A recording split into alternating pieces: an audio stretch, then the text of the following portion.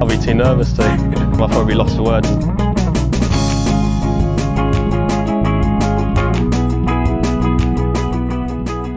Hello and welcome to another edition of the Lost for Words DraftKings podcast. I am joined as ever by Matt Vincenzi. Matt, hello. Tom, what a week for us. We both were all over John Rahm, both had the outright, all over him on DraftKings. And just aside from the betting and the money and the DFS, like my favorite player of all time, winning the green jacket, just a awesome moment in golf. It was just the best. Best interview in golf, John Rahm is.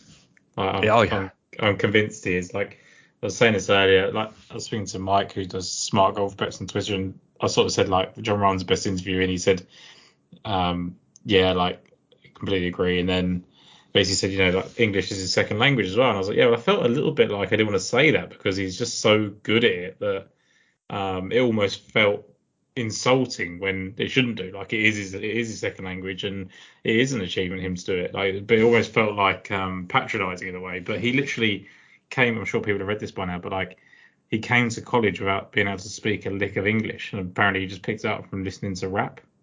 I didn't know that. That's crazy.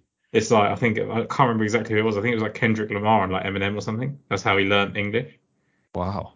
And then all of a sudden, like you listen to him now, and I think like even his master's interview, like I think he said something along the lines of like, I was the 4 Spanish winner of the Masters, and then he was like, I mean 4th, and I was like John, like chill, like you don't have to credit yourself, like you are doing unbelievably well, like you are the most eloquent speaker on the PGA Tour. I know, like Rory, like, everything I say negatively about Rory, like I think he does give a lot in interviews, whether I agree with all of it or not, but I think he's quite well spoken. But John Rahm just seems different.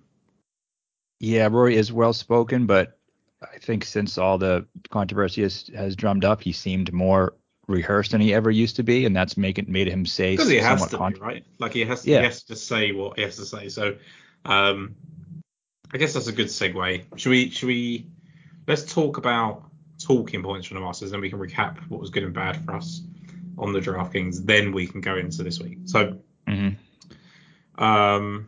talking points. Rory misses the cut. Not a massive surprise. I don't like.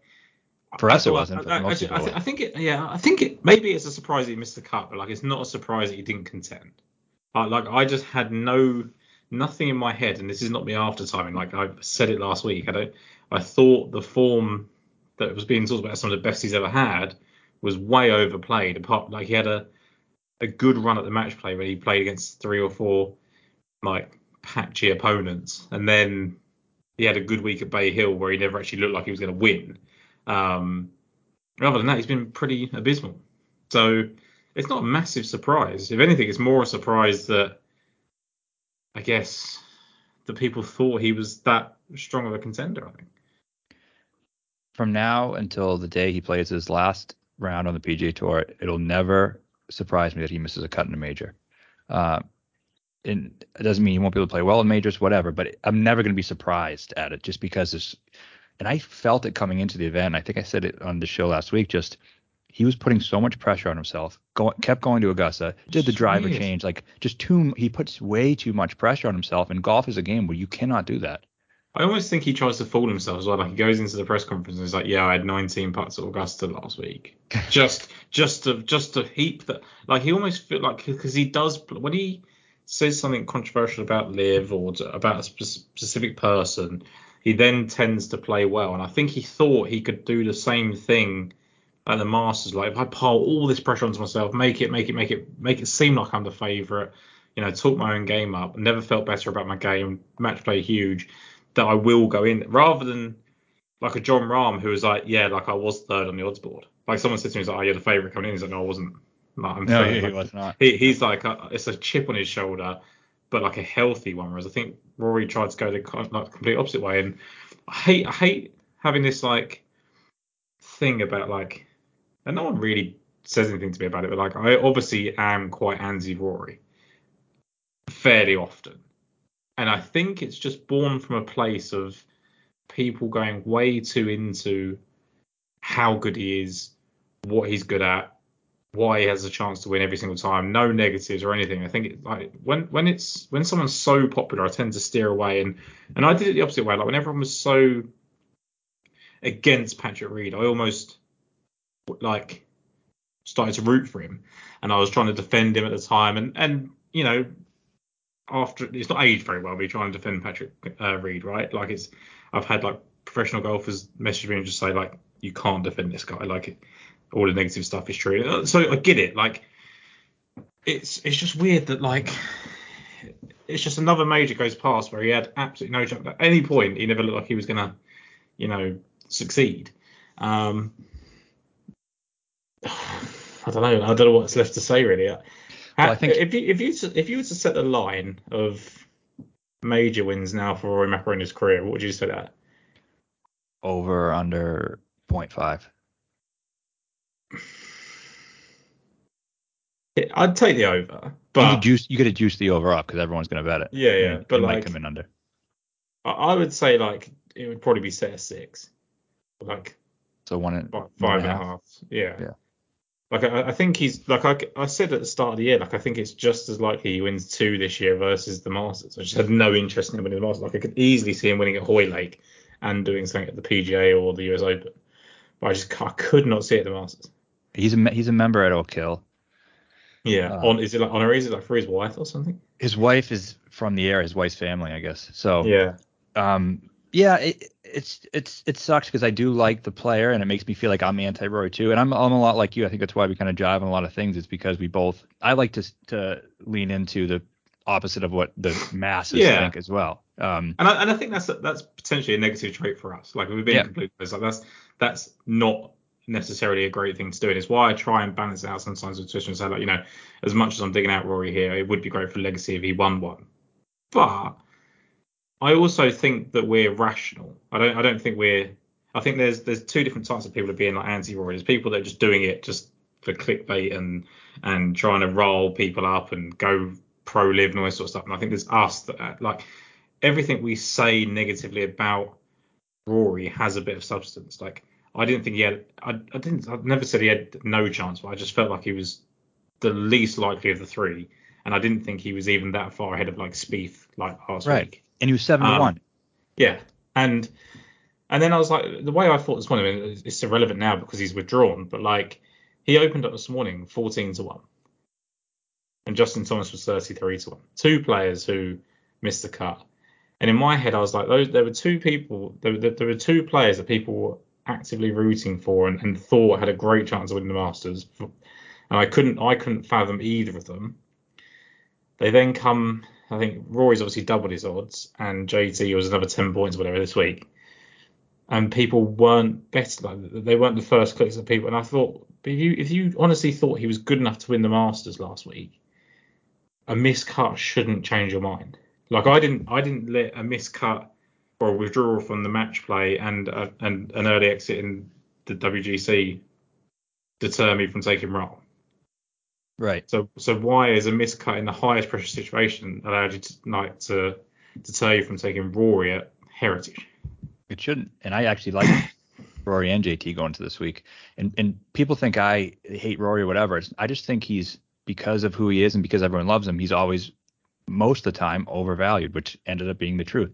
But give me an 18-1 at the PGA, I'll bet it tomorrow. Yeah, exactly. Like there's limits to like for example, we'll come on to JT. Like there's a limit where you go, okay, hang on a minute, like we need to talk about this, we need to take it seriously. But like, yeah, it's just a weird one. It just felt like I think it's just I think people get so locked into what they want to happen that they try and force it. It's a bit like Fleetwood winning a major, like for English fans or whatever. Like there's no real and you apparently. But like me and the rest of the English. Yeah, you and the English. But like, does he? I mean, like, it's everyone has their favourites. Like, I bet Justin Rose every year at the Masters. I'm as guilty of it. It's just I'm betting him at 50-1 rather than 7-1. It's a different kettle of fish. But that's enough shitting on Rory. Like, it's fine. It's a bit of a shame he's withdrawn this week. That's the second time he's missed an elevated event. I do. So again, that's a negative, but I'm going to back him up a little bit here that it's ridiculous that they play an elevated event a week after a major. It's awful. And not only is it ridiculous that they have to, and what they've just kind of been through, it sucks for us because it creates so many variables that we have to now consider that I don't know how to approach, and that's why this week is a little bit difficult for me. Yeah, I agree. And did you see Spieth's interview about the schedule? Yeah, too much golf. The only thing I'd say that was a little bit self-inflicted. He played like Valero and things like that. Like he could probably have. I know he skipped Valero. Skip Valero. What did he play? He played match play. He played Valspar. Valspar, which I'm guessing is he? I don't know if he's not sponsored by Valspar, is he? I don't think so. So he skipped Valero, which is a strange choice for him. But so that, again, he's been forced to skip an event then that he didn't want to miss. Like it's a bad schedule. There's too many elevated events before the or from this week prior. There's too many elevated events. They need to spread them out more next year. I think they will. Yeah, I think they'll get it right. And I think what they sort of thought was like, and probably more financial than what I'm about to say, but like I think one, they wanted to support like a long-term sponsor in RBC, and I think also it's a course that does deserve a field like this. And when we had it in 2020 during the COVID year, it was a really great event, and I think they were trying to replicate that. But just doing it a week, I mean, like John Rahm has got to come here a week after winning Augusta. It just seems weird. Gives you an easy fade for me, but yeah, it is weird. And there's a lot of things too, because not only are you thinking about, okay, you look at Heritage and there's the last, 6 of the last 10 winners here have missed the cut at the Masters. So there's that. Yeah. Then you want to add on the fact that these guys played, some of them between 25 and 30 holes on Sunday in rainy, windy conditions. So what are you looking for? Guys who completely sucked, guys who missed the cut, guys who played well but didn't really taste contention. There's so many questions that I have and then now you factor in the fact that it's a designated event where we've seen most of the great players, when there's 20 million on the line, really elevate their games and go and take it. So just all those things together makes a weird recipe. So this is the one where, like, when I think our opinion so far throughout the season is when it's been an elevated event, you're going to see a different result, Bay Hill, Phoenix, Genesis, etc., than what you've seen before, because all of the best are there. And I don't think that's the case this week, because it's an elevated event a week after a major where everyone's kind of poured their heart and soul into it. So I don't think it's going to be quite as open as past heritages have been, where you've got 150 to 1, 200 to 1 winners. But I do think there's going to be a bit more volatility. I guess it'd probably be akin to what we saw in the COVID year, because I guess there was a layoff there, and then they came into this, didn't play much golf. I guess that's probably not a bad comparison if you look at the 2020 edition. It probably isn't. Web 1, right? Web 1, yeah, I was on Web. It was great. And it almost reminds me a lot. You mentioned the JT thing, and I think based on the way you say it, both of us are going to be on JT. But it reminds me almost of that week, because everyone was ready to bet golf. We had a huge field, a great field. And then I remember the week before they opened up with Colonial, and Webb had great history at Colonial. He's one of the most popular bets. Everyone was pounding him. He missed the cut. And then the following week, he was, I want to say 28 or 33 to 1 at Heritage. 30 to win Heritage, I saw already. So, yes, that's why. And I bet it. I was like, everyone liked him last week, but I like him just as much this week. And he ended up winning. So I almost feel like it's almost a similar situation as the JT thing this week.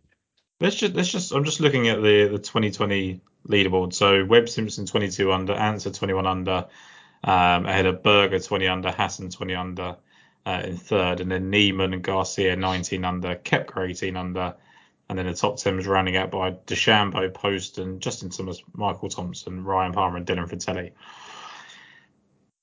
I think that's going to be similar. I think you'll get. Obviously, we're not going to see Answer, not going to see Neiman, not going to see Garcia, Koepka, DeChambeau. So there's already 6 types of guys off. But I think you're going to see a similar mix of like your Postons, Thompsons, Palmers, Fratellis alongside the elites. And I think it's going to be dependent on, I would say, like if one of the very best players that were in contention over the weekend at the Masters gets to Sunday, I think it could kick in that they struggle. And then one of these guys can kind of mix in and be a bit fresher.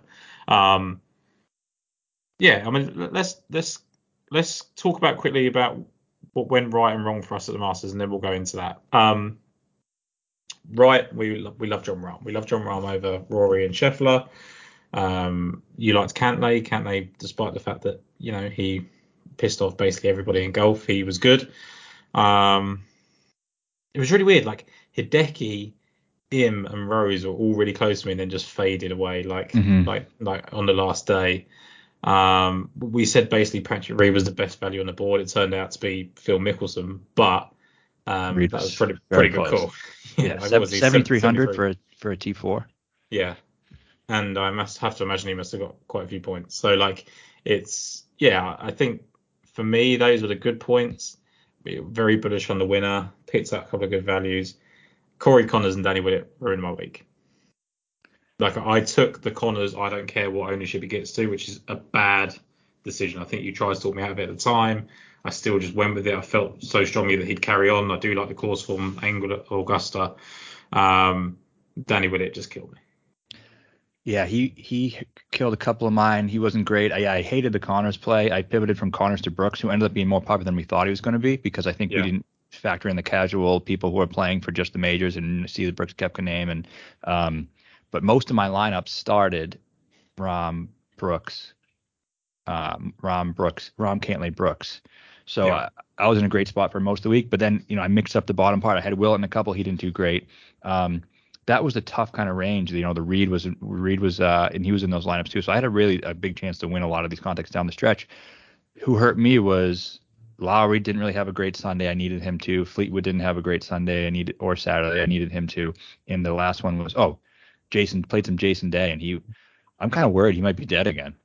Yeah, it could go bad fast for him. I'm hoping not, because I've got that hundreds one ticket that I keep referencing every week. But I kind of want that to stick around. I'm trying to think of anyone else that we kind of put up that missed the cut.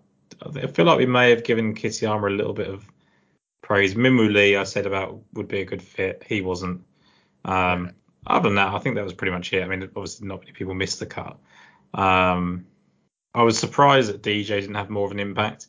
I think I was kind of leaning towards him a little bit more in the thing, and I was very quick to discount, Mickelson and people like that. But I think everybody was, so I don't feel too bad about that. Yeah, I didn't like the Minwoo just because of the chalk, and Siwoo, same. I didn't really love. I played so much. I played Reed in almost every single lineup because I just thought what his ceiling potentially was, and the fact that how cheap he was, and he was just. I mean, I know we have to get to Heritage here, but I got to talk a little bit about the influence of Liv in the Masters. I mean, the way that it felt was much better than all these elevated events. It felt like completely different it was the players. And a lot of people think, I like Liv or whatever. What you can think whatever you want. I don't watch Liv. I like some of the players. I like a lot of the players, but mostly I like the fact that they're different players than the guys we see in the PGA Tour. Like we really want to see Scheffler, Cantlay go at it, or like you need these heels. And I think even the biggest Liv haters should agree with the fact that when there's someone to root against, you have your favorites and the guys you really dislike. It makes the event so much more compelling. This event felt a million times more compelling than any event that we've seen that didn't have the Liv players in it. It's quite funny because someone misconstrued one of my tweets. I basically said it was like a shame that Phil Mickelson has tarnished his legacy, or Phil Mickelson's legacy had been tarnished because people were just actively rooting against him on Sunday rather than enjoying what he was doing. A lot of people that are very anti-Liv were very outspoken and fondly about Mickelson on Sunday. And I thought that was telling that people were still appreciative of the golfer Phil Mickelson. I think that's all you need to be. Like I very much I'm very appreciative of Tiger Woods as a golfer, and if I can focus on that, that's fine. So I thought that was good. But then someone sort of said to me like you're so wrong. Like everyone's still cheering for Koepka and Mickelson. I was like, look, I'm not saying that people aren't. What I'm saying is that he was like, you're just in an echo chamber of Twitter. And maybe I am, but I do think like the golf media and the people that matter in golf that talk about it did have this active thing that Liv players couldn't succeed. They'd given up they'd given up their work ethic. They'd given up their competitive edge.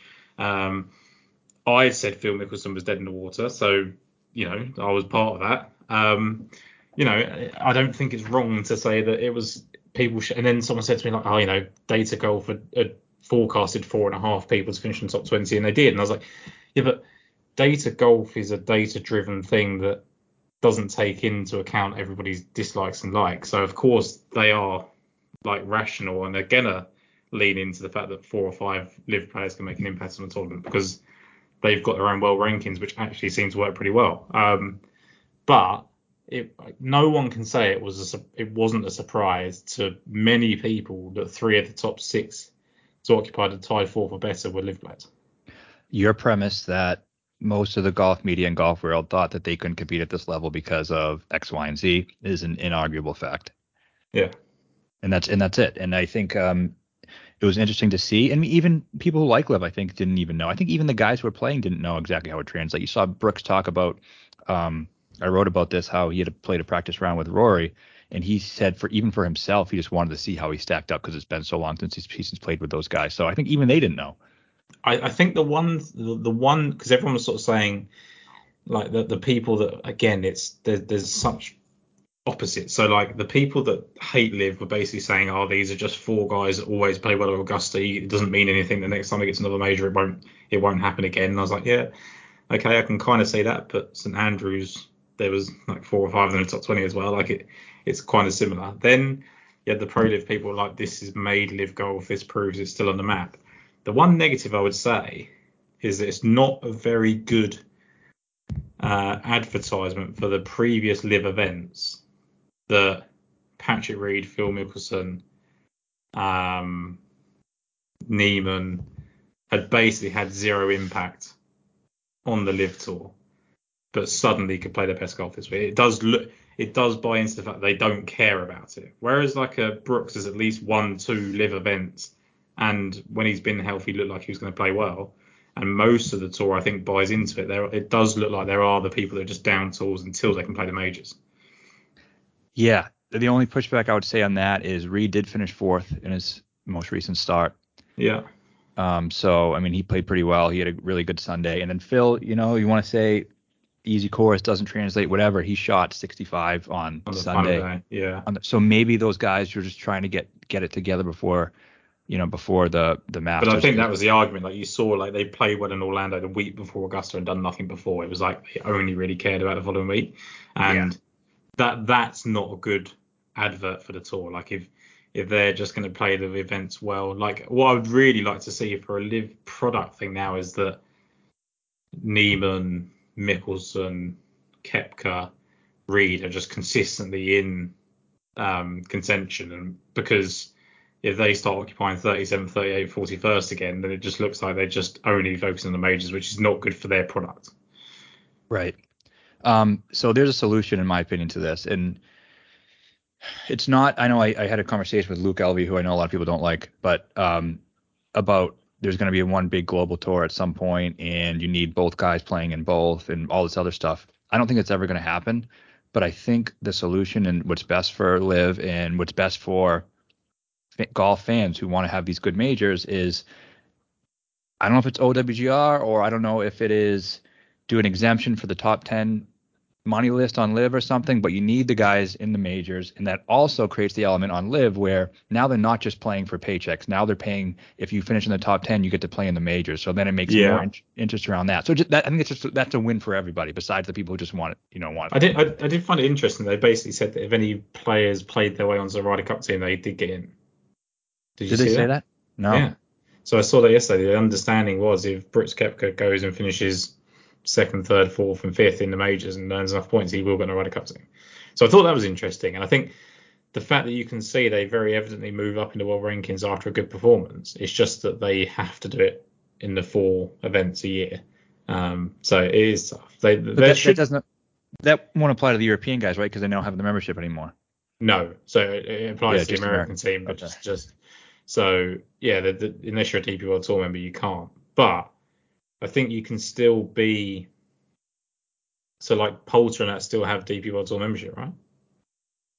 I don't think they do now, or is it just getting fined? So I think they do, but they're getting fined for playing on every event for Liv, unless they relinquish their membership. So they can either keep their membership, pay the fines, and get on and be in with a chance of getting onto the Ryder Cup, or they can relinquish their membership to forgo that opportunity. Basically. Right. So they're not going to. So basically, they have to pay $1.4 million a year to be considered for an event that they might not even get chosen for anyway. Correct. So they're probably not going to be. Yeah. So they're going to relinquish it, and then the next thing is going to be that you don't care anymore. You don't want to pay the money, which that's fine. To be honest, I kind of agree with that. Like it depends. Like does 1.4 million is playing in the Ryder Cup worth 1.4 million? No. All for Luke Donald to say no, I'm not picking Poulter anyway. Yeah. It's tough. Anyway, I guess we should speak about the Heritage. I almost forgot what event we were talking about then. Above 10k, John Rahm 11-1, Scotty Scheffler 11, Jordan Spieth 10-4, Patrick Cantlay 10-3, Morikawa 10. I was in on Spieth until I saw the interview that said he was basically mentally exhausted. He put way too much effort into the Masters. He needs to change his schedule for next year. He looks done. I like Cantlay. I think it could potentially be just one of those like the villain wins, and he has a great record here, and he played pretty well, all things considered, apart from the final day, which is typical Cantlay in a major. I didn't see enough from Morikawa in terms of approach play to go with him. That's kind of our golden rule at the moment with him. And then I'm fading Scheffler and Rahm. So that's my quick analysis of the 10K. So you pretty much only like Cantlay, and I agree he's my favorite play. Yeah, I do like Spieth, but it just worries me about the comments. Yeah, I don't like Spieth, but I do typically have a defending champion bias. Yeah. He won this by losing nearly 3 strokes putting last year. Yeah, crazy. But it's not even a place you would typically think should suit him either. No. Strange. So no, I didn't have interest in the way he kind of went really low on Sunday. I didn't really like that for his chances this week. And then now he said he played too much golf. So I'm out on him. I do like Cantlay a lot. I think he's as safe as it comes for this. I mean, he's going to be in the top 5. I almost can feel like it's a guarantee. Unless he does actually take to heart the people hating him. It depends. I don't think he gives a shit, but like otherwise he wouldn't do it. But like, I tend to think it's the opposite. It's what you said. It's he's going to lean into being the villain thing. And this how sometimes when life feels scripted, that's kind of how it plays out. Yeah. So Cantlay for us from the top, and that's about it. I like Morikawa too. You do. Do you think he's hitting it well enough to be winning? Well, players he gained 9 point something on approach, and then this is also a Pete Dye course, so I think you can put that in there. And then the match play, he was pretty good too. He had a do or die match with Day that he lost, but he did go. He was 1-1 before that. He could have kind of played his way into it, and I think he did enough last week to make me think. I just think this is a great golf course for him. Yeah. So he gained 1.31 on approach in round 1, 2.47 in round 2. Round 3 must have had maybe a disappointing, unless I'm not reading right. I think round 4 was disappointing, but round 3 he had just half a stroke gained, and then he lost 1.2 in round 4. So all of that added up to him being 11th in strokes gained approach, which sounds good on most weeks, but when it's only out of 48 people making the cut, it's not as enthralling as I thought. That's the only thing with Morikawa. Like if I'm sticking to I need him to really flash his irons to take him, then I don't think he's quite qualified for that. Yeah, I think for some reason I just think he can win. I can picture him winning this event just because I think it's a perfect course for him. The last 2 times he played it, he gained 7.1 and 7.6 on approach. I think the key here is the second shot, and you just got to hit fairways. Like I don't think length is really much of a benefit at all. I think Sink's the only guy who won. Driving full stop doesn't really matter. I think even accuracy now, like it's driving's not an issue. Just not an issue. Yeah. So I think that, and coupled with the fact that I think around the greens he should have a better time around here with it. It's not too complicated around the greens. Smaller greens. I just think I can just picture him being a winner at this event just because I just think skill set wise it's like perfect course for him. Yeah, when he finished 7th in 2021, he was 2nd in strokes gained tee to green, and he was 3rd in strokes gained approach. So he gained 11.56 tee to green in 2021 and 7.58 on approach. And then last year, even on approach, he was 7.08 in approach, 4th in the field. He finished 26th, so obviously a bad putting week there. Yeah, it's tough. I mean, look, I said he was 11th. He was 17th in strokes gained approach. And the reason I was saying I had 11th on my mind is Fitz was 11th in strokes gained approach. And I actually thought that was a positive for Fitz. So I guess I need to look in the the margins between that and kind of decide whether I'm steadfast on that. So, yeah, Morikawa definitely up for debate. I do prefer Cantlay just though. Hovland out after being in the heat a bit last week. This is a tough one because one, he's playing so well. And just keeps being there. And if it wasn't for him being in the heat of the event, I would like him a lot, and I think it's a good golf course for him too. And I think Yeah. he's young. He's the type of guy who, if there's anyone who can overcome something like that, it might be him. But when it comes to actually winning the event, I feel like, don't you feel like he's always going to make that one mistake? Yeah, I don't like it. Like, people are going to look back and just say, like, he didn't chip well enough to be in contention of the Masters, and that's to be expected. But everything I kind of saw was he was making mistakes, like just not hitting the ball well enough in the final round, and like he had a couple of potential chances to strike, and then of course his approach game comes under pressure. And that's where the lost strokes come in. But like, I feel like the positions he was putting himself in, everyone would have struggled around the greens. He was just hitting bad irons. I thought he was excellent around the greens. Yeah, for the most part he was, right. He definitely gained around the greens, right? I think he struggled on the final day. But that's again to my point. Like, I think he just put himself under too much pressure on the final day because of that. But I think for the most part he was decent. So he was 28th around the green overall. 17th on day one. We didn't really need to do much with it.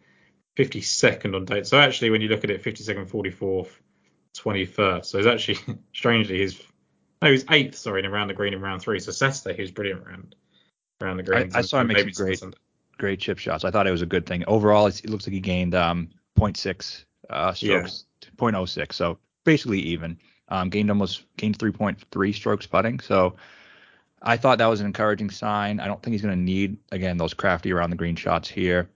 I like this. If it was a regular week, I would probably like him a lot. But I ultimately I'm going to fade just because he was so deep into contention. But I do see some merit in the play.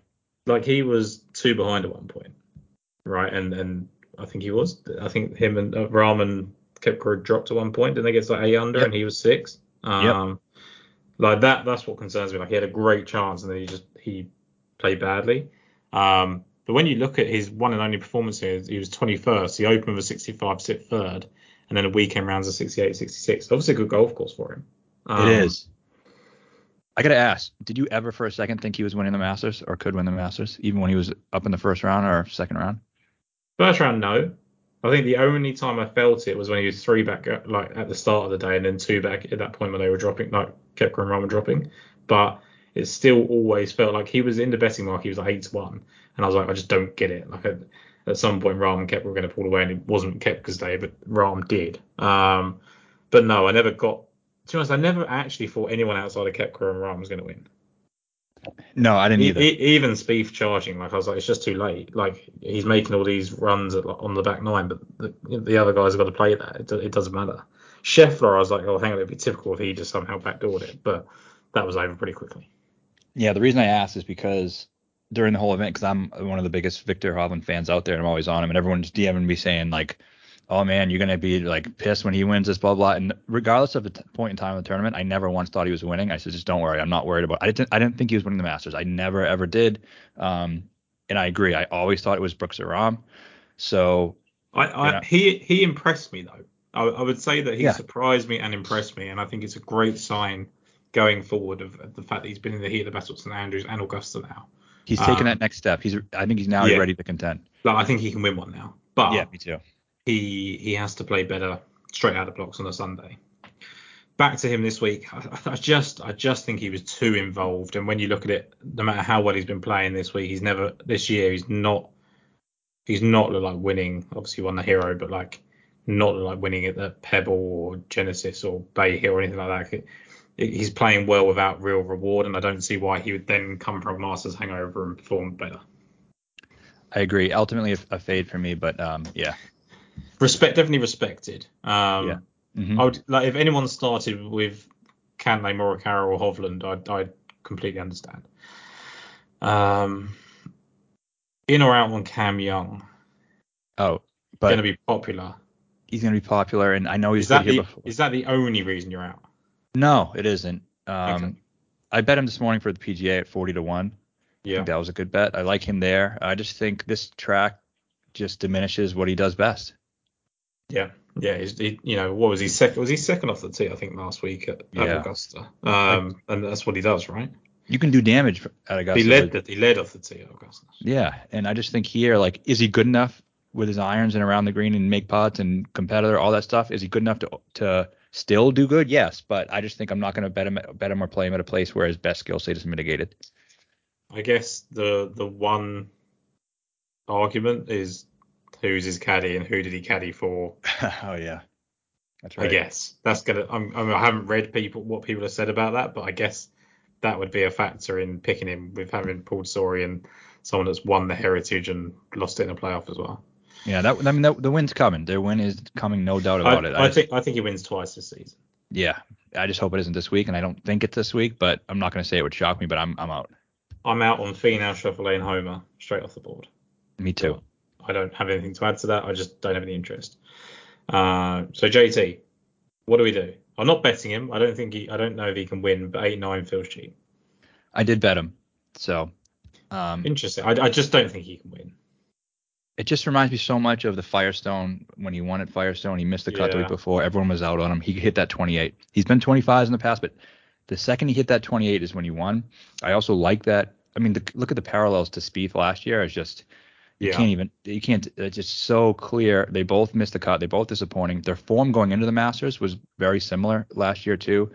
And I think just looking at him like, sat in the rain with bones, it seems like maybe he gets here early, maybe refocuses. He should be more motivated than ever. I still wonder if there's something going on with him. Again, just speculation, and I don't want to falsely speculate anything, but just seems like something might be off. So I am worried about that. But I just think the spot is great. He didn't have to play 30 holes in the rain. He only had to play a couple. I think that he should be pissed off after missing that cut. He should be motivated. He should be a good fit for the golf course. Has played pretty good here too. I think the biggest studs are kind of mitigated because I don't see Scheffler. Rahm just won. Rory withdrew. Like, this could be a place he could capitalize. I think the number's just way too high.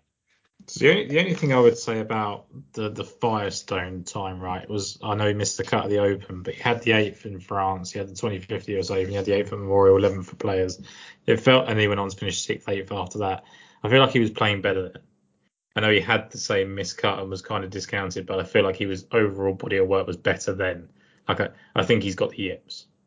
I didn't see that at Augusta because I wasn't paying attention to him, but I think he's got the yips from everything I've seen.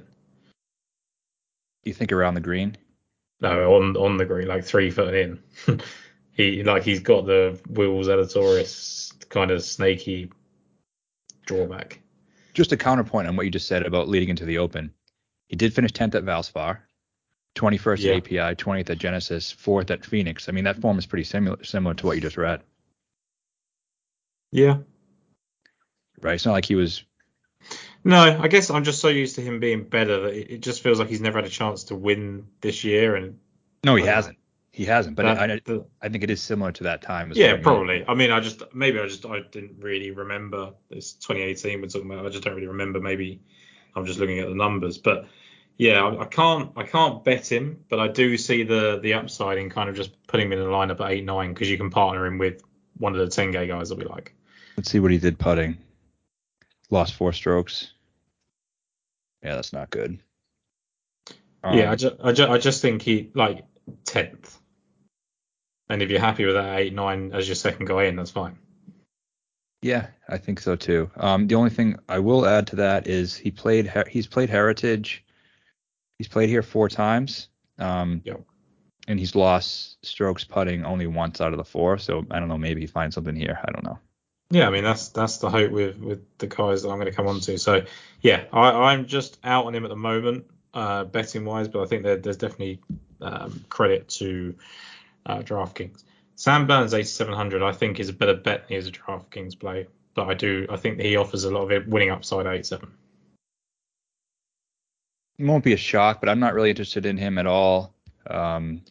I just like that recent Pete Dye win. He plays well at the kind of courses like the Valspar and things like that strike me as a Sam Burns type event. I know again he's another one that maybe a bit mitigated because the driver isn't a factor here, but he strikes me as a 62, 63 guy on Sunday to get it done. He's capable, no doubt. The only thing I'll say is Sorry, you go. I just don't think he's playing that well. Well, he was 6th going into the weekend. Yeah. And he got fucked by the rain. I know obviously Rahm come out of that. Like I get it. Like if you're playing well enough, you get over it. But like he was on his way to his best major finish. and that adds to 6th at the Valspar winning the match play. Like maybe he's playing a little bit better than.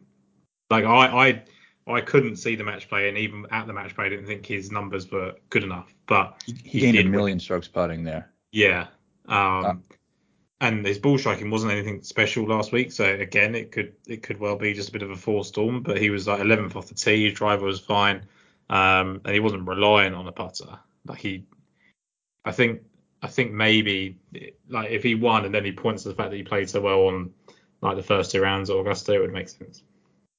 Yeah, I mean, I talk about winning upside and like boom or bust play. You're completely right on that. He absolutely can. Like at this point, if he wins anything, it's not going to shock anybody.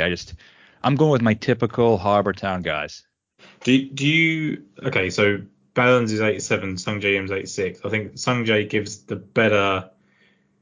Like if you play this 10 times, I think Sung Jae finishes in the top 10 more often than Burns, but Burns wins it one of those 10 times. So it just depends how you want to play it, I guess, at that price point. Does Sung Jae win it 1 out of the 10 times, or does he just not win ever? He just doesn't win.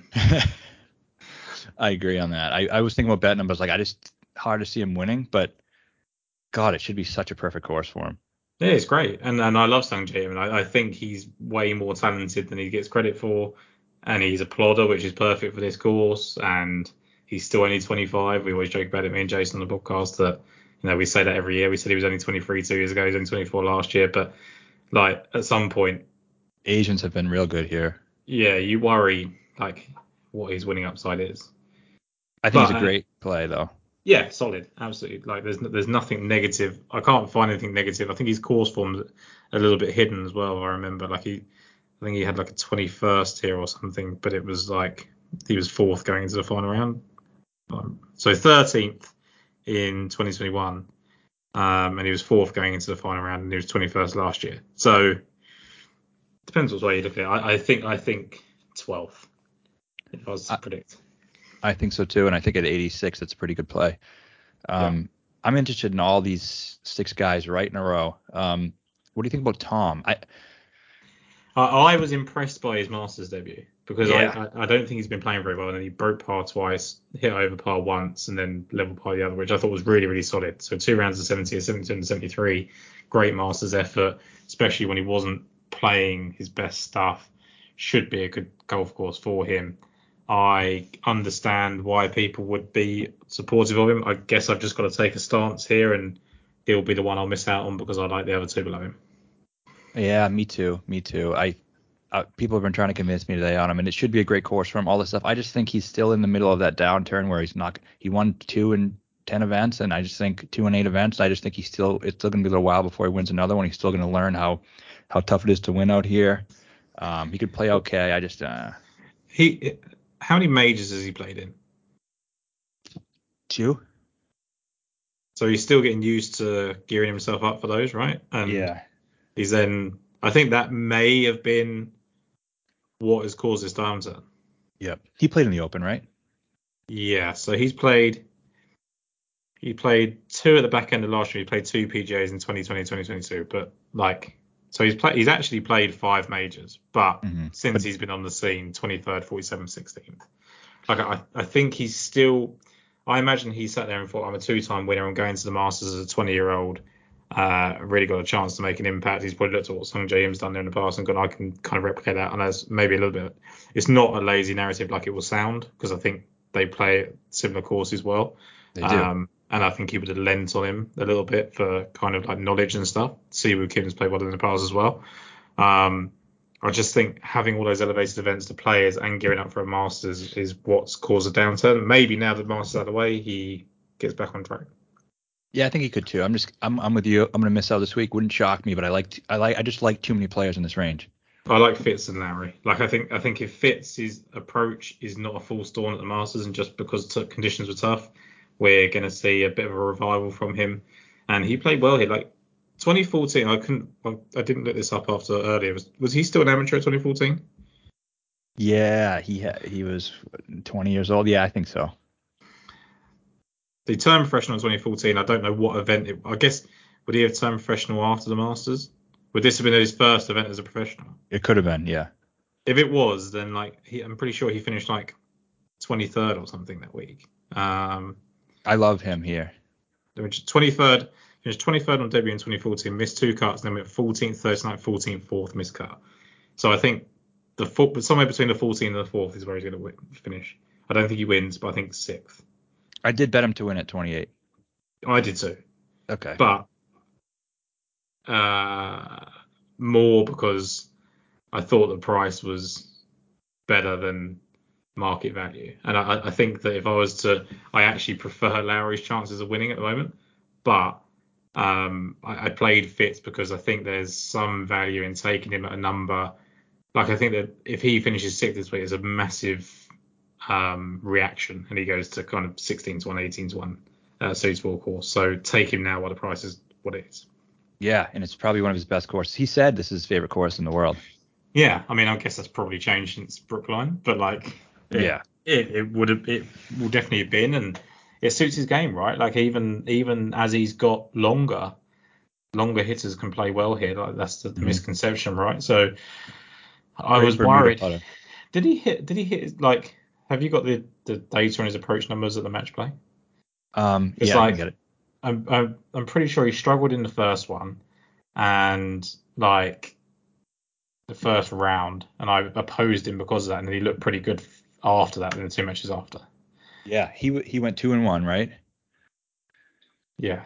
So I thought that was, I don't know if I can get it, but I thought that was really interesting.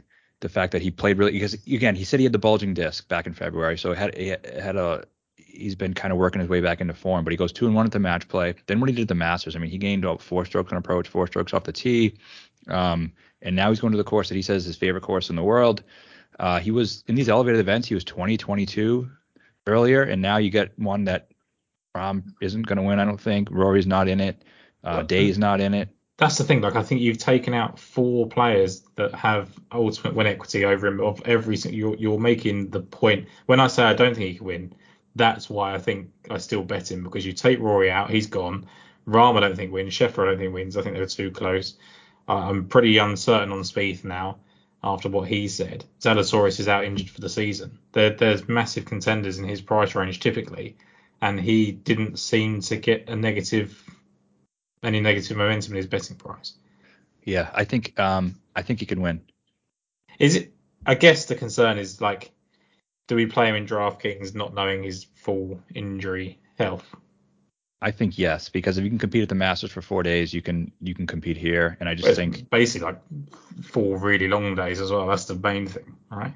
Yeah, and he loves and again, he says he loves the course. I think that's just a huge part of it. And I look at him. I mean, he wins the U.S. Open on a course that he was very comfortable on. So I think course familiarity and course, just how comfortable he feels at a place is something that matters for him. 4 rounds of par or better as well last week. Yeah. 2 72s, 2 70s. I guess really didn't get into the 60s, but I don't think many people did. Like, I know Thigala and people like that had a good final round, and I guess maybe you wanted a little bit more from him on Sunday to be really confident, but I liked it. I liked what he did. I'm going to retract my statement and say I didn't think he was going to win, because obviously I wouldn't have bet him at 28 to 1, but like, I think he's a safer play to live up to his value, I think is maybe what I'm thinking. Yep.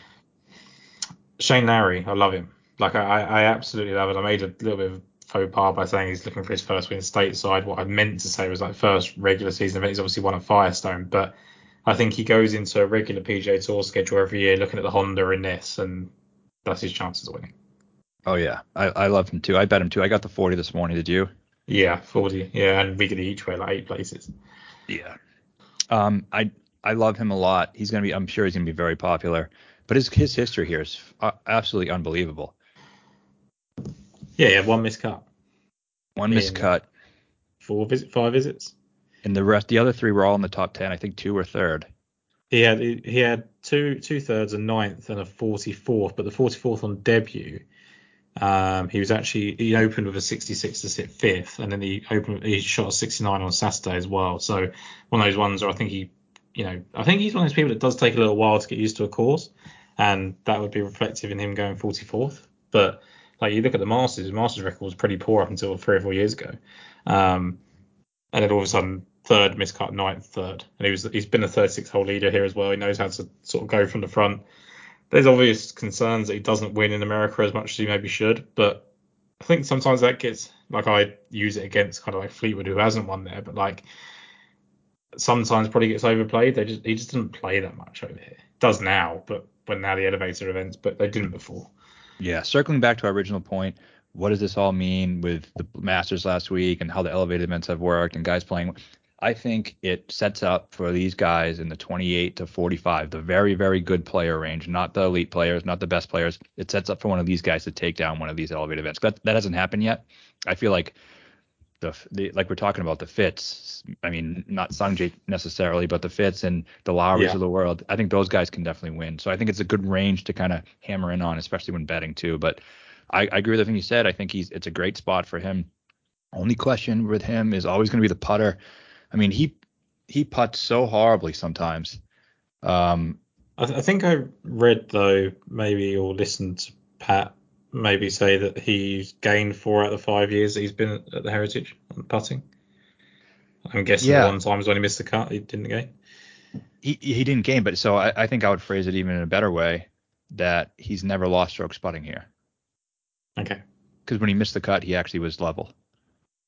Even better. So maybe he did say that, and I've just kind of missed, like, not listened properly. But like, yeah, it's amazing, and I think that's the difference. If he finds his putting stroke this week, like, he was very bullish. He said he had a chance on Sunday to do something special, didn't do it.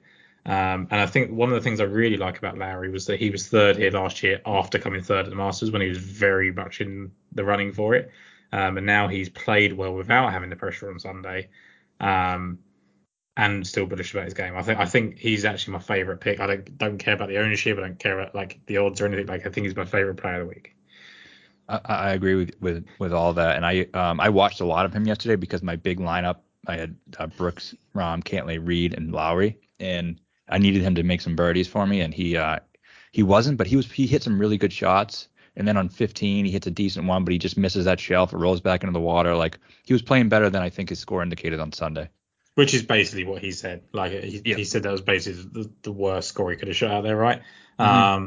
And I agree with him, and it's good. Like, I still don't think he's perhaps playing as well as he should, but if it's the putting that's holding him back and just the putting, then it doesn't really matter. I mean, what is Kitsuyama's the only one that's really surprised in the elevated events, right? So we had John Rahm win the Tournament of Champions. Was Farmers an elevated event? Homer won that. Scotty Scheffler, Phoenix, John Rahm, Riviera, Kitsuyama, Bay Hill, and then you obviously had Scheffler and Rory and all that kind of behind him. Scheffler players. So I agree with the statement you made. I think it's good for this second tier because it's the first time they've had players not as motivated to win. Yeah, I agree. And maybe not even fit enough to win at this stage. You said about the other guys, I'm not interested in Hatton or Fleetwood. I know you probably are, but I'm not. I am, only because of the price and because I think course-wise it should be really good. I know Hatton, when he did contend here back in 2020, finished third, but he did gain over 9 strokes putting. So that's kind of maybe a concern. But I like the course for him, and I like the course for Tommy as well. I don't think either can win, but I think at 8,000, I think you should see them finish in the top 20. Yeah, I would actually, maybe quite surprising to a few, given the season, would actually probably take Fleetwood over Hatton this week. I just think Hatton's gone a little bit backwards recently.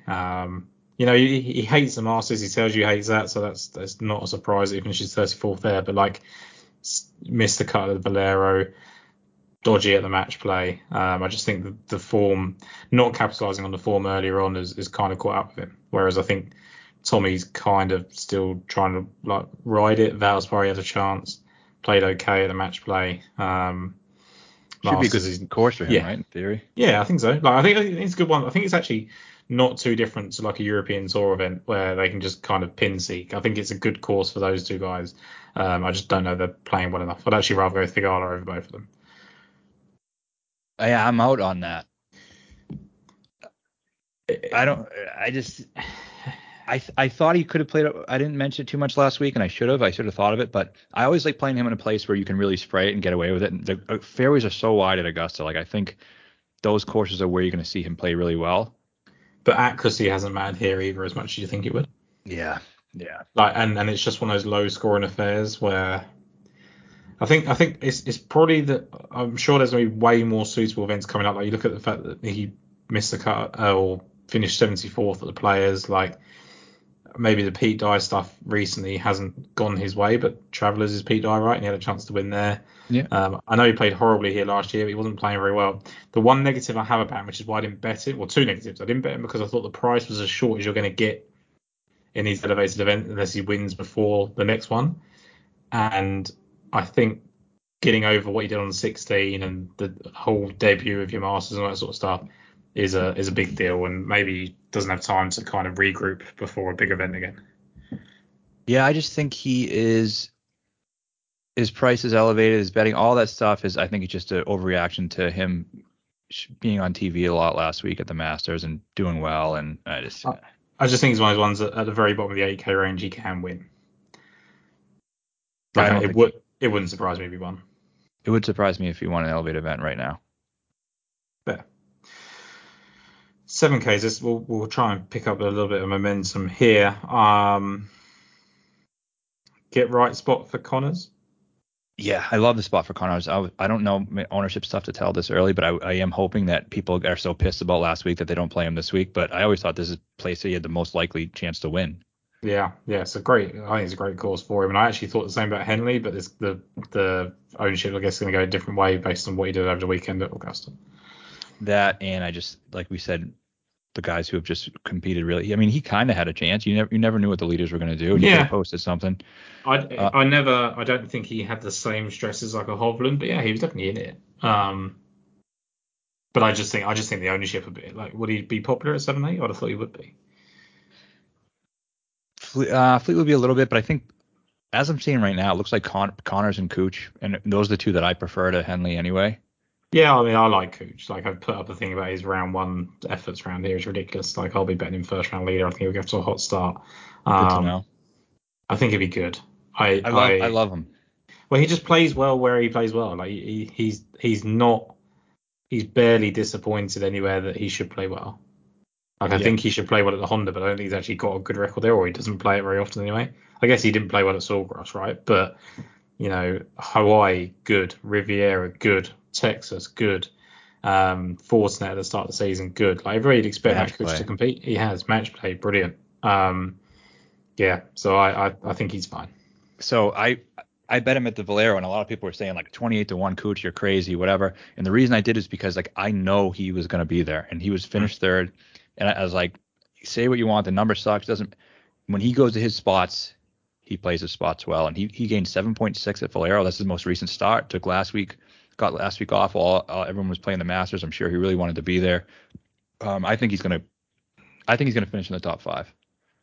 He knows that he's got about 4 events a year that he can win, and he's definitely doubling down his attempts to win those. And I respect the hell out of Cooch as a professional. I wanted to bet him, but the number sucks. Yeah, but again, it's like it's probably right. Like I don't know what number you can make him. I want a 70. Yeah, it's not going to happen. Elevated event. Rose, Fowler, I'm out on for now. Just Rose was a bit of a letdown over the weekend. Fowler, disappointing now, I think. I like Ricky. I mean, I don't know what he's done. I know disappointed didn't make the Masters. He went 2-1 in match play. Like, what has he done that's disappointed you? He's been excellent. Because I just think he'd have geared himself up so much against the Masters and the disappointment of missing it. And when you look at here, he's got 5 missed cuts and an 8. Okay, so I don't like that. I didn't really look into that, but like the way you should look at it, and this I'm going to say this about someone a bit further down. Like he was 8th in 2010. My concern would be that he never played that well here when he was at the top of his game. He didn't actually play here from between 2013 and 2019. He didn't play here. I think it's good reasoning. So suggests to me he doesn't like it. Yep. So I'm with you there then. But yeah. Justin Rose just out I thought he was disappointing at Augusta. Disappointing a little bit, and he's won already this year. He's kind of been geared up for the Masters. I just think not right now. I think he'd be great for each major. I think he's going to come into this kind of price range for a major, and there'll be the odd spot where you want to play him. No to Siwoo Kim, no to Clark, no to Montgomery, unless you say otherwise. No. Chris Kirk, I'm interested again in 7-5. I think he'll be popular. I know you keep trying to get me to quit him, but I don't think I can. Well, he's paid off for the most part. Even like last week, I said that I thought he can finish in the top 20. He finished like 23rd. Like he just seems to be doing it. And when you look at his form here over the years, it's actually only one standout performance when he finished 7th 2 years ago, but he's been like 30th, 27th, 23rd. I could easily see another top 20 for him. Yeah, I could too. He's not going to be for me. Going into the final round in 2016. Definitely a good course for him. Yeah, I just popular him. I just don't usually play him, so I'm not going to start now. I was looking at Mitchell only because everybody loved him last week, and he let everybody down. Just weird, fucking weird. I didn't get that one either, and we said it. This isn't revisionist history. We said it on the show. Yeah, it was people just desperate to get a long shot in, and I'm as guilty of that as anybody. I didn't do it so much last week, but yeah, does he just get right here, or is he actually just bored off a bit? No one's going to play him at all. He definitely has, fell off a bit, but he is a Sea Island, Georgia guy. Has he played here? He has, but not well. I think he's got 2 missed cuts in the 55th or something. So all right, screw it then. I think he kind of is a guy who plays well at the same places. Yeah. I was interested in Woodland. Like he's probably expensive enough that people. No one's going to play him now. Like, I think like it's just one of those ones. Like you got two ways of looking at it. Like, is he in really good form to play the best he's ever played at the Masters, or is it just a complete fluke? I'm going to go with the latter. I think he sucks. If he sucks, then 7,500, leave him alone, right? Yeah, don't trust him. He played here twice. He sucked both times. Yeah, that's the thing. There's nothing. What I've just done with Ricky, I should be doing the same with Woodland. So let's go 1-1 on that one. Do we play Webb at 7-4? He's been better recently. He has. And I think just getting that monkey off his back he obviously knew the Paul Tesori thing was coming. And I think just getting that decision out of the way, he's probably had a couple of weeks to bed in whoever it is that he's working with. I don't know who he's working with. 7-4 seems interesting. Like he could literally carry his own bag around Heritage and win. He doesn't need a caddy.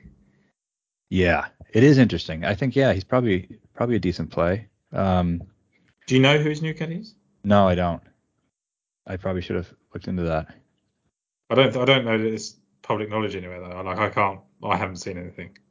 Maybe no one knows. We'll just find out tomorrow. And Thursday. How about Scott? I know he's been horrible. Why is he so bad? You can do it. I'm not. That definitely feels like a one good round at Augusta because you're really good round there, and you're still shit. I could be wrong, but no, you're probably not. It just hurts. I'm guessing he's gonna be a good pivot here though. That's what I mean. No one's gonna play him, and he's wicked cheap. No one's gonna play him, and then it's a place where like I feel like he can kind of get away with. I feel like right now with these longer tracks, he's just not off the tee what he used to be, and I feel like if he can club down and kind of just rely on his short game, and I don't know. I don't think he's ever played here. Really?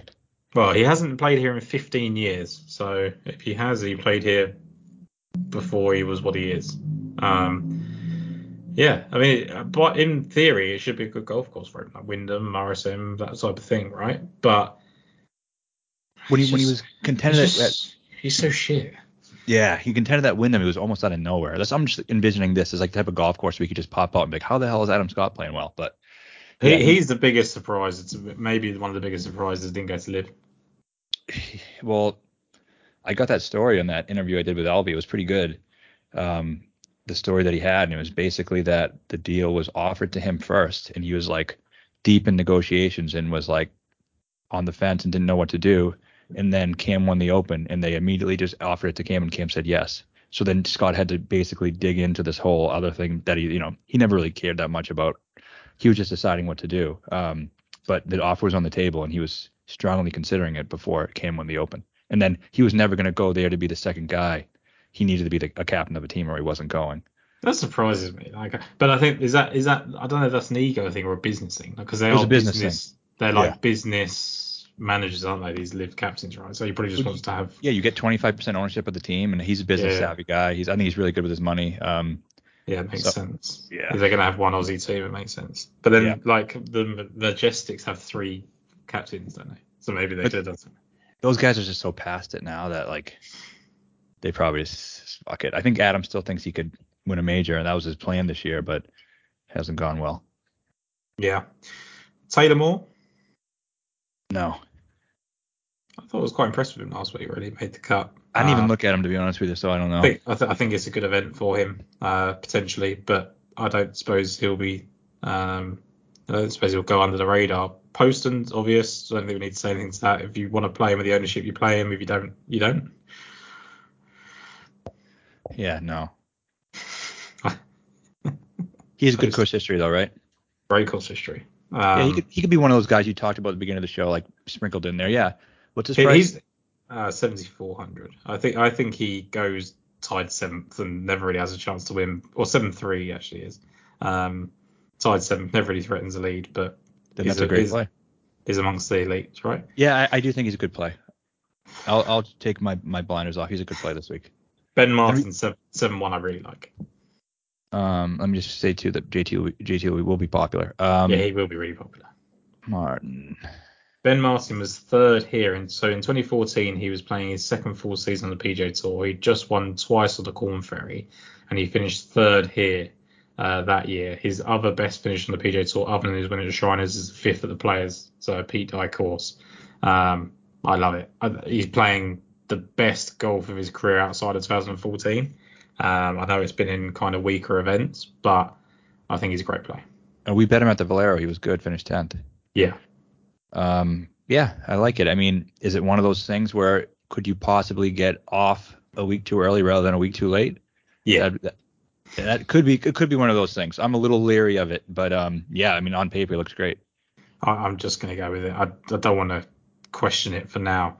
Mm-hmm. Sam Stevens is playing good golf. Don't know necessarily whether it's a great golf course for him. Not going to buy into it too much. Anyone else in the 7s, or are we moving on to the 6s? Move on. Lancer Griffin's playing better golf? Nah. Alex Smalley. You're the Alex Smalley guy. What do you think? Well, I just think that like, if you look at where he's played well in his career, it tallies up with this. He was 27th at the Valspar recently, 22nd at the American Express. You've got some Pete Dye in there. 5th at the RSM, which is just down the road. When you look at the type of events he plays well at, it should be this event. So 6,700 I thought was good. Yeah, that seems pretty good. Other than that, I'm very uninspired. This is tough. Like, jeez, Pendrith has really fell and fallen. Stuart Sink is basically dead, but he's won here. I mean, this should be a Kevin Kisner course. But Kevin Kisner, he sucks. He's terrible. And I don't like him either. How about T-Dunks? Yeah, he plays well. Good at the web courses, right? Yeah, played well recently as well, hasn't he? A couple of good events. 3rd at Corrales and then 58th at Valero, but he lost a lot of strokes around the green at Valero. He's been bad putting, which is kind of weird for him. He was 3rd at Honda. 3rd at Honda, so he's had 2 thirds in his last 5 starts? Yeah. Course history, 28th and 12th when he's made the cut, 2 miscuts. So pretty solid. How about Dave Thompson? Oh my God, he lost 10.6 strokes on approach at the Players. But he's a Sea Island guy. That's what I was going to mention him. It could also be like that's a lot of water there though. Like that could be. I know it's not a good sign if you just keep going in the water, but like there is a an argument that there is a lot of over dramatizing approach numbers there. Smith. Yeah, he's got some good course history here, but he seems to be a guy that I keep thinking he's going to pop up and doesn't. It's just all guys are in bad form, right?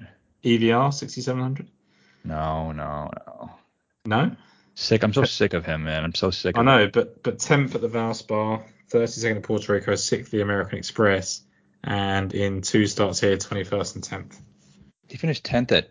I feel like I was on him at Valspar, but he was 2nd going into the final round here last year. Wow. And 8th going into the final round the 2 years before that. Oh, Valero is when I was on him. Yeah, he likes his course. Yeah, he's just so he just I don't think when he finishes second, like I don't know if there's any rhyme or reason to the course, what's going on. It's just like one week he has it, one week he doesn't. Doesn't matter where he's playing. It just doesn't matter. It's like, is he going to be awful or is he going to be great? Who the hell knows? You flip a coin. QAnon Scott Piercy. 16th, 3rd, and 12th in 3 of his last 5 visits to the Heritage. 29th at the Corrales, 21st at Puerto Rico. He's only playing the shit events well. Was he playing good somewhere? I want to say I saw him playing well somewhere. He was 50th at Riviera, Open 69.71, which probably put him higher than that to start with. Like, is that enough? I don't think it is. Like, if he finishes 30th, you're happy though. Yeah. Oh, absolutely. How about Chesson? Yeah, I'm kind of out on him. Gained 4.6 on approach at Valero. Did he really? I mean, he must have putted terribly because he didn't finish well there, did he? Good at Wyndham. He did putt terribly. Has he played here before? Isn't this a place where you'd think he's a Georgia guy, isn't he? A Carolina guy? Weston Hadley. Course history here. He's had a 7th. He's had 5 missed cuts in 7th. 8 starts, but he's had a 7th. He's probably done. But I think this is tough. 2018, I don't really remember how he was playing, but that might be a year that he was like trying to save his card, and like sometimes you just see when they're playing their best, like look at the courses they did it at. But yeah, it's not for me. Wes Bryan, dead min, former winner. Satoshi Kodaira, 6-3, former winner. That's right. Furyk, former winner, 6,200. Jim Furyk, what a guy! I miss that guy so much. I actually miss having him on tour. That's a great swing. When he was, what was it? The Players that he was going toe to toe with Rory. That was fucking incredible. What a week. What about Nico Echeverria? 6,200. Didn't seem to bother him too much at the Texas to get caught out on his. The allegations are bugging me. I don't know. There's some characters down here, isn't there? You can tell by the way we're talking we don't want to do this. There's nobody. I just can't find it. Grayson Sig, shouldn't this be a good course for him? Even though. Yeah, we say that every week, and Grayson Sig's shit every week. Yeah, and the elevated event too. I really want to avoid this range at all costs. So basically, what we're saying is don't get into the 6Ks, otherwise you're in trouble. Yeah. Oh, Mackenzie Hughes. Yeah, didn't it? Like he played. I think he hit decent approaches last week. He was good last week and 8th in approach last week. Shot a fine around 2 under. As well. He hasn't been good here. That's surprising. I thought he would have been good. I thought because someone kept putting him up this week, and I was like, let's look at his course form. He's terrible. Yeah, that's surprising a bit. But hasn't he played well at RSM? Like, is that probably why people think he can just come and do it here? Probably. Stallings, he played all right at. He actually played better than I expected. Stallings. He's 26 at the Masters. Yeah, like I don't know how that happened. Really, maybe Rory's win over him at the match play was better than I give it credit for. But he did nothing ball striking. It was 11th in straight game putting. Okay, has he done anything here? I don't mind that at that cheap. I think. Heritage. No, he sucks here. Fuck him. He's never finished better than 48th. For context for the people listening, rather than fuck him, it was the fact that he's not finished over 48th. Are we done? Yeah, I think so. We've had a long one today. Sorry, there can't be any better 6-play. No, I don't know. Like, I would actually feel wrong giving too much advice. Ben Griffin, I thought was actually in the 6K 6-9. Like, it feels like a good Ben Griffin course, but I don't know. Is he 6-9? Yeah. Okay. Yeah, I mean, I think you probably should just close your eyes and pick somebody because who the hell knows? Yeah, I've got a couple, but we'll save them for now. Round up above 10K, Cantlay or Morikawa for you? I think I'm gonna. I know it goes against everything I've said about Morikawa, but I just have a weird gut feeling. I'm gonna go Morikawa. I'm gonna go Cantlay because I believe more that he can win, but I don't know that I like either of them that strongly. I'm fine with fading 10K and above. Undecided on Victor Hovland at 9.8, but I think he's the best of the bunch at 9s. This range is so small. I refuse even to be forced to pick somebody. I'm out on all of them. I'm just here so I won't get fined. That felt like 8K. This is Shane Lowry 8-3. I'm gonna go high and a low because I didn't give a 9. I think just instead of the 9s, I'm playing JT at 8-9. He's basically a 9, so I like him up there. I do like Sung Jae. I do question his ability to win. Probably can't, but I think he's just so solid around here. I love Fitz. I love Lowry. So yeah, I'm with you in that Lowry might be my favorite, but he is gonna be incredibly popular. I think Fitz might go under the radar, so I'll go with him. Makes sense.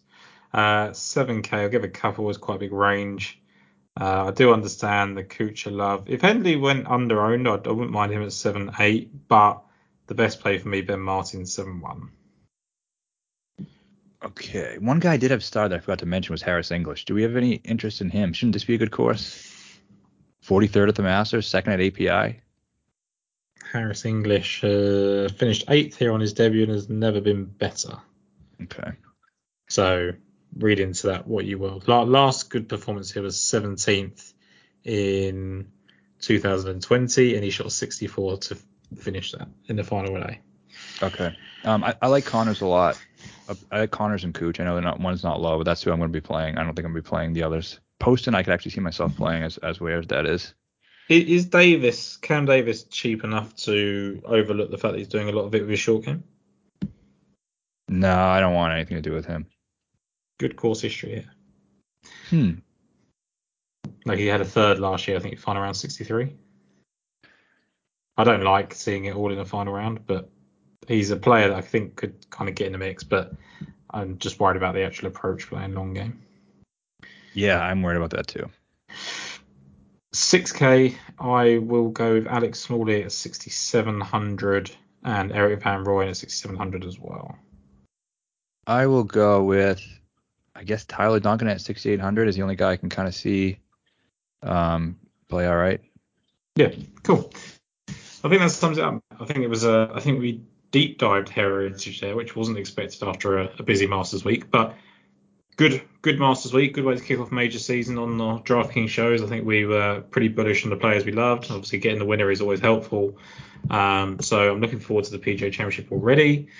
Looking forward to the Heritage. I actually really like the Heritage. I don't know if I want it moved or not because I think it deserves its own week, but I also think it's quite relaxing after Augusta. I wish it was regular Heritage, not an elevated Heritage. I like it the week after the Masters, but not this one.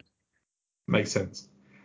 Have they said whether it's going to be elevated next year or not? I think they're going to give different ones next year. I don't think this one will be. I think they'll keep the invitationals, the Riv and the whatever API maybe, but I think the other ones will rotate. This should be a rotating one. Makes sense. Matt, thank you as everybody. Great to catch up. Good week at the Masters. Looking forward to the Heritage. And we go again next week for... Do you know what it is next week? Yeah, it's the shitty Zurich. Oh, yeah. The worst thing ever. That's where Fitz is going to get his brother a tour card. Yeah, exactly. That's maybe the only... I hate that event. It's the Brooks chase for a card again. Well, you got Adelaide that week, so maybe check that out. There you go. Double up Brooks Koepka with Alex Fitzpatrick at the Zurich. Good luck, everybody.